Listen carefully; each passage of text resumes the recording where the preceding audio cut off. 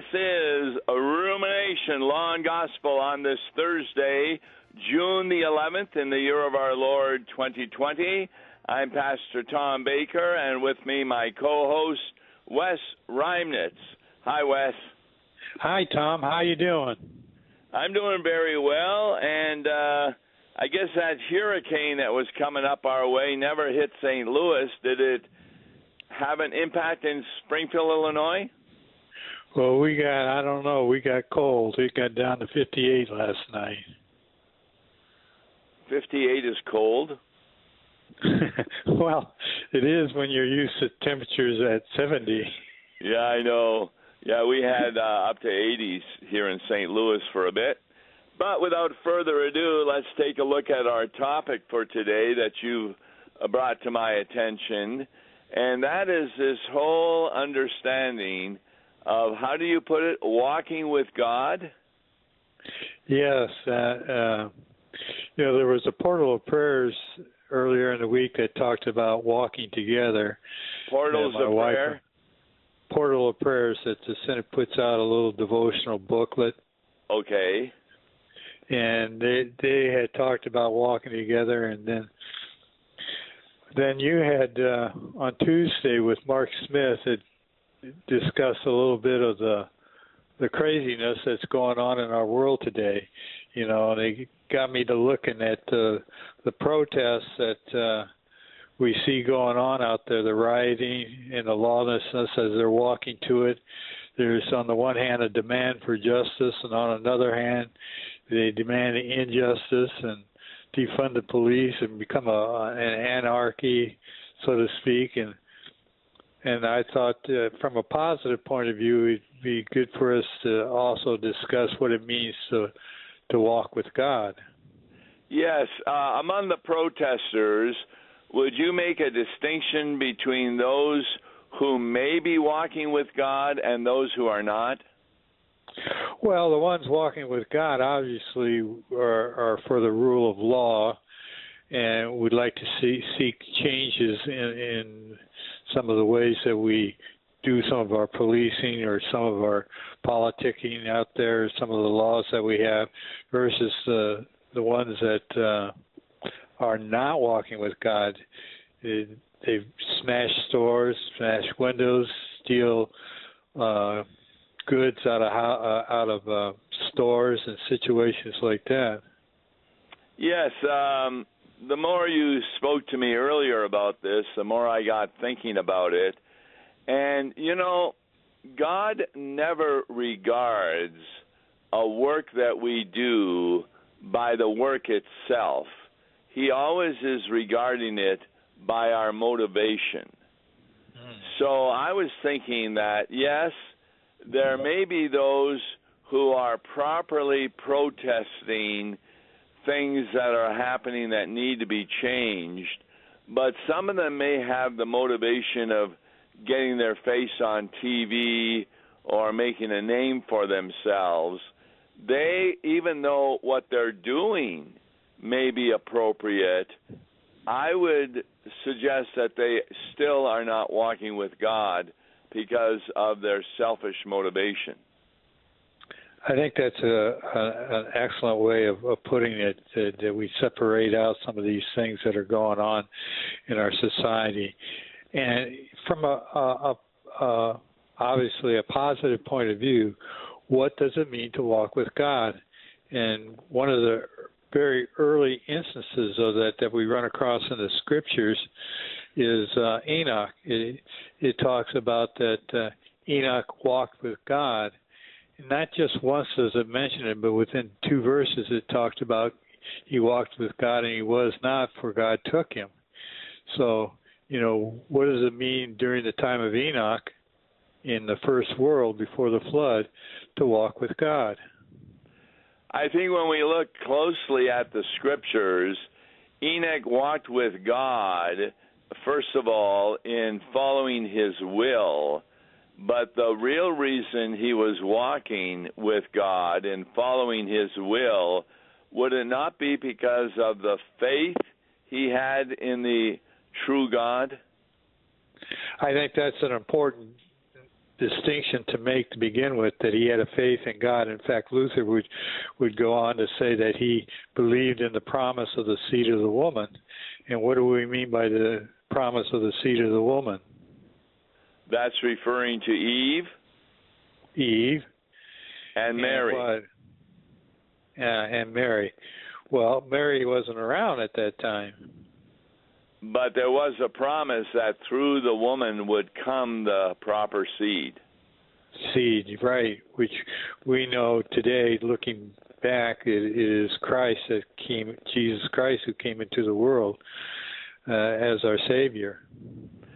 The other one that got my attention you spoke of was Noah. Noah is kind of in a place where it's kind of a desert, and God tells him to begin building a boat in order that it will be able to be freed from the flood coming. Do you remember how many years it took Noah to work on that? Well, we believe it was 120 because it talks about it being age 480 when God comes and talks to him about this building a boat. And at the same vein, we're told in the next chapter that when Noah was 600, the floodwaters came. Now, what were the reaction of his neighbors while he's building this boat in a dry area? Well, of course, they ridiculed him. They scoffed at him as to why he was doing it. In 2 Peter, it calls him a preacher of righteousness, or a herald. In the English version, it calls him a herald of righteousness, that he would talk about the coming effect. And if you can imagine, as we're told in the scriptures, it was just him and his family that got on the boat. So we're down to roughly 8 people, and everybody else is thinking he's crazy for building a boat and talking about God bringing a disastrous flood. And it's not that God did not warn the people. He used Noah to bring the law to the people, and they just didn't listen to that, and, of course, refused to believe in the true God Noah believed in, and, of course, the flood did do what it meant to do, and that was to destroy the world and begin again with these 8 people. By the way, there's something in baptism that reminds us of 8. Well, of course, that's 1 Peter chapter 3, verses 20 and 21, which talks about that Noah and his family came through the waters, and the similarity, it is through baptism that we are saved. And the thing about 8 I'm thinking about is, do you remember the shape of a lot of baptismal fonts? No, I never thought about it. Yeah, they're in 8. They have really? 8 sides. Huh.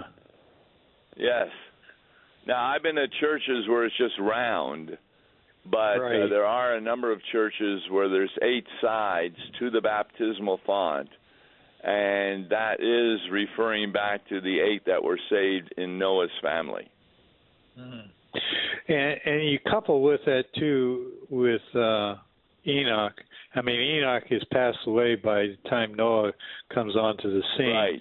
Right. But what's interesting about Enoch, it talks about 300 years he walked with God. I mean, if you can imagine that, having that kind of record to go with you. So, it's faded from the memories after Enoch's gone. But here you have 2 distinct individuals that the Bible talks about that walked with God in the midst of a world that was going crazy. Now, we have a lot of respect for Martin Luther, but as C.F.W. Walther points out in his Law and Gospel Distinctions, while Luther was really very intelligent and knew theology quite a bit, his first part of the ministry was not really a walk with God, because he never was sure that he was saved. Right. There was that monastic sort of life that he got involved with first when he became a theologian, and there he thought some kind of work righteousness until he found out that he's righteous without his works, that is done through faith in Christ. Yeah, I was kind of unaware of how the monastic life began, but it was their leaders who took a look at Mark chapter 10. Remember, the rich man comes to Jesus, "What must I do to be saved?" And Jesus tells him, "Well, give up your riches, work for the poor, and you will have treasure in heaven." They took that as though that was the way Jesus was saying you were to be saved, and that began the monastic orders. Did you know that? Because I did not. No, that's interesting. And in connection with this, what Luther had to say about Enoch and Noah, he would say that it was quite the difference, that walking with God was not to flee into a desert or a monastic or hide away in a nook, but to go out in one's calling and offer resistance to the iniquity and malice of Satan in the world. Moreover, being a confessor of the seed of the woman, and condemn the religion and endeavors of the world, that it is through Christ we preach another life. In Luther's day, there was a big distinction between religious people, like in a monastery, a nunnery, or a priest, and the common lay person.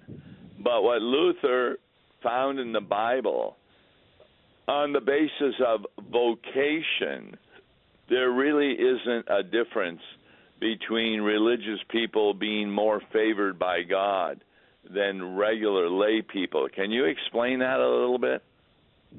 Well, he would say, when you're talking about vocation, is where I'm at, I can witness, and that's what he was saying about Enoch. That moreover, where he was at, he was a confessor of the faith. Now, how many vocations do you have?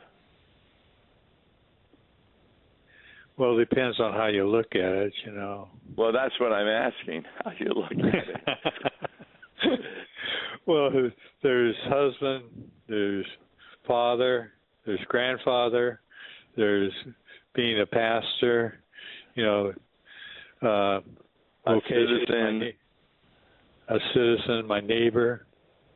Now, that means that each vocation has a different way of walking with God. For example, I'd be in church, and some of the children would be playing tag, running around the pews and up at the altar.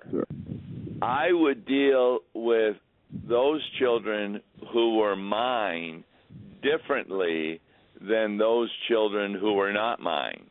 I would go instead to their parents.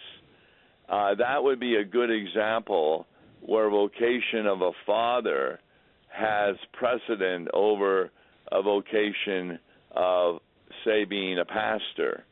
We would deal differently depending on what it means to walk with God. But in each vocation, there is a way of walking with God. Can you give me an example of the vocation of being a grandparent, how that would be a proper walking with God? Yeah. Just recently, I know of a grandparent that was taking care of the grandkids, and the grandson was riding his bike through the bushes in the park there, and Grandma said, "No, you can't be doing that." And he said, "But Grandma, I want to be a stunt bike rider someday, and how else do I practice?" And she would have to sit down with him and explain to him that if you do it again, you're in trouble. You know what it meant to be in trouble, and then work out that whole area of forgiveness through it. Were you pretty proud of your wife when she did that?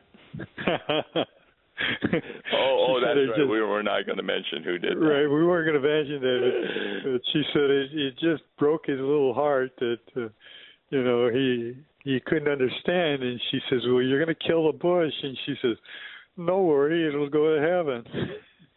Oh, boy. She had to sit down and explain that to him. Oh, yes.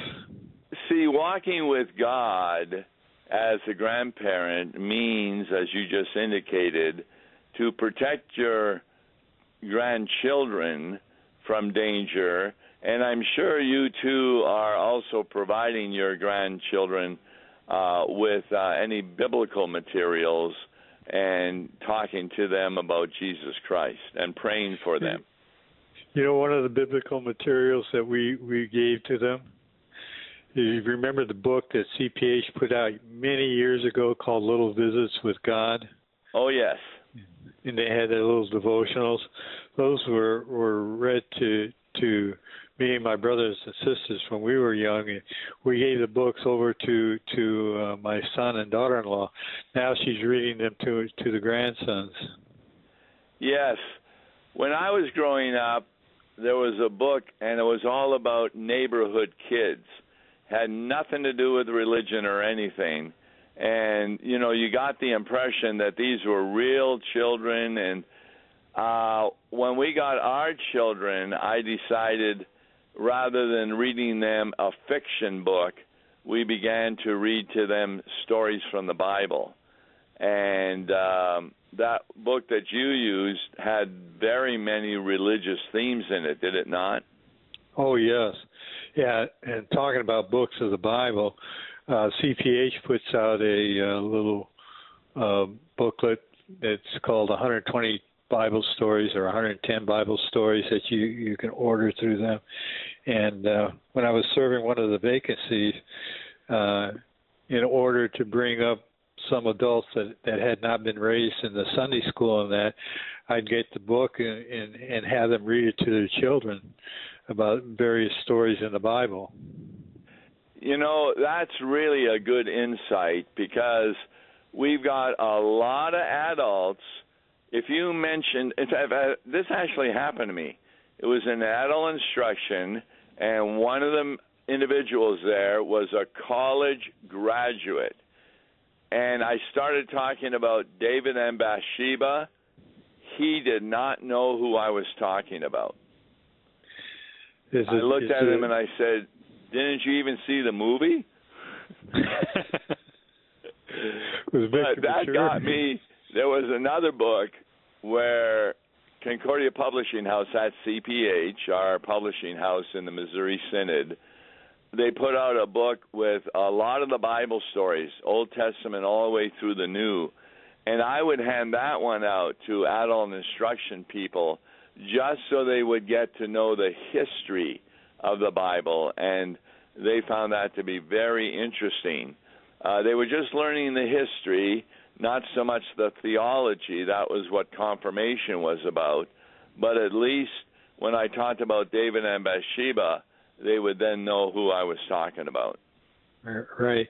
Well, and another thing that we do with the Law Gospel on Tuesdays, you go through the Hymn of the Week, and the Lutheran Service Book, our hymnal, is an excellent place for them to learn about God and theology and what we do there. Yes, I don't know who I had this conversation with recently, but they were talking about that they were in church, they had become Lutheran, and they had sung a baptismal hymn during a baptism, and the person began crying as she read the words. They were so helpful to her and gave her assurance of her salvation. Oh, you know what hymn works today as we talk about walking with God? I guess the Mighty Fortress, but which one are you thinking of? I'm thinking of Chief of Sinners, So I Be. Oh, that's good. That's right. Verse 3, only Jesus can impart balm to heal the wounded heart, peace that flows from sin forgiven, joy that lifts the soul to heaven, faith and hope to walk with God in the way that Enoch trod. Boy, Yeah. that's very good. In fact, this Sunday, their reading is from Romans that really explains how we were saved. The sermon I have going out this Sunday, if we're not saved, if we don't get God on our side by our good works, do we get God on our side by our faith? And the answer to that, of course, is no. God is on our side because of the death of Jesus Christ on the cross. Right. Yeah. Yeah. It's interesting that Luther would, in a manner of speaking, would say that we live in the third world. The first world, Enoch went to heaven. The second world, which technically we live in today, was Elijah went to heaven, did not see death. And he says, in the New Testament times, we have a third world, and we have an even better example, and that is Jesus. Yeah. Yes. And he went to heaven. Right. Yeah, there's so much in the Bible. Are you doing anything in preaching or teaching these days? Well, on extreme emergency levels, I've kind of had to cut back due to some health considerations. Yes. But I get asked to be part of call committees and things like that, which I can still do. Plus, I spend time with you on the radio. You think that counts for something? Well, it's something that makes me sit down and do a lot of researching and taking a look at. And interestingly enough, I get people that either email me or know me personally, call me on the telephone, and say that it's helped make a difference for them in listening to Law and Gospel. Just recently, you received an email, but it wasn't from a Lutheran who was listening. Can you explain that? It wasn't a Lutheran or an email. It was a book by. Oh, a book. That's right. Yeah, from the Seventh-day Adventists, where they that week that I spent time in Revelation talking about the four horsemen and things like that, the end of the world. Well, they sent me a book within days after the radio broadcast about their view of the end of the world, and I go, very, very legalistic. I just, oh my gosh, I couldn't believe it. Yes, it was an attempt to correct what you had said, but it failed, did it not? Oh, I'm looking at ways to respond to them in a kind manner, but no, it went nowhere. It left Jesus out of the picture. I'm really enjoying doing the Wednesday Law and Gospel because I'm learning a lot from an in-depth study of C.F.W. Walther's lectures there. And if there's anything he says, you can have a pastor who knows theology quite a bit, but he is still unable to apply the two doctrines of Scripture properly, law and gospel. And you would say the Seventh-day Adventist really touches on the law to an extent that is more than he should.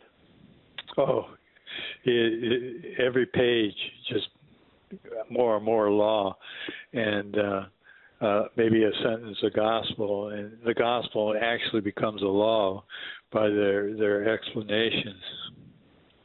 Well, I want to thank you once more, Wes. You really came up with a good subject. I hadn't really thought about walking with God, and I hope that the listening audience got the impression to walk with God isn't just doing good works, but through faith, believing the promises of Jesus Christ. So, be looking for something for next week?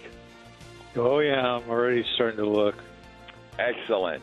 And tomorrow is kind of an open mic. If you want to have me respond, send me an email. I'm Tom Baker, West Reimnitz. God bless. To Concordia Mission Society and mail it to Tom Baker, P.O. Box 28910, St. Louis, Missouri 63132. To give online, visit lawandgospel101.com or call toll-free 1-877-267-1962.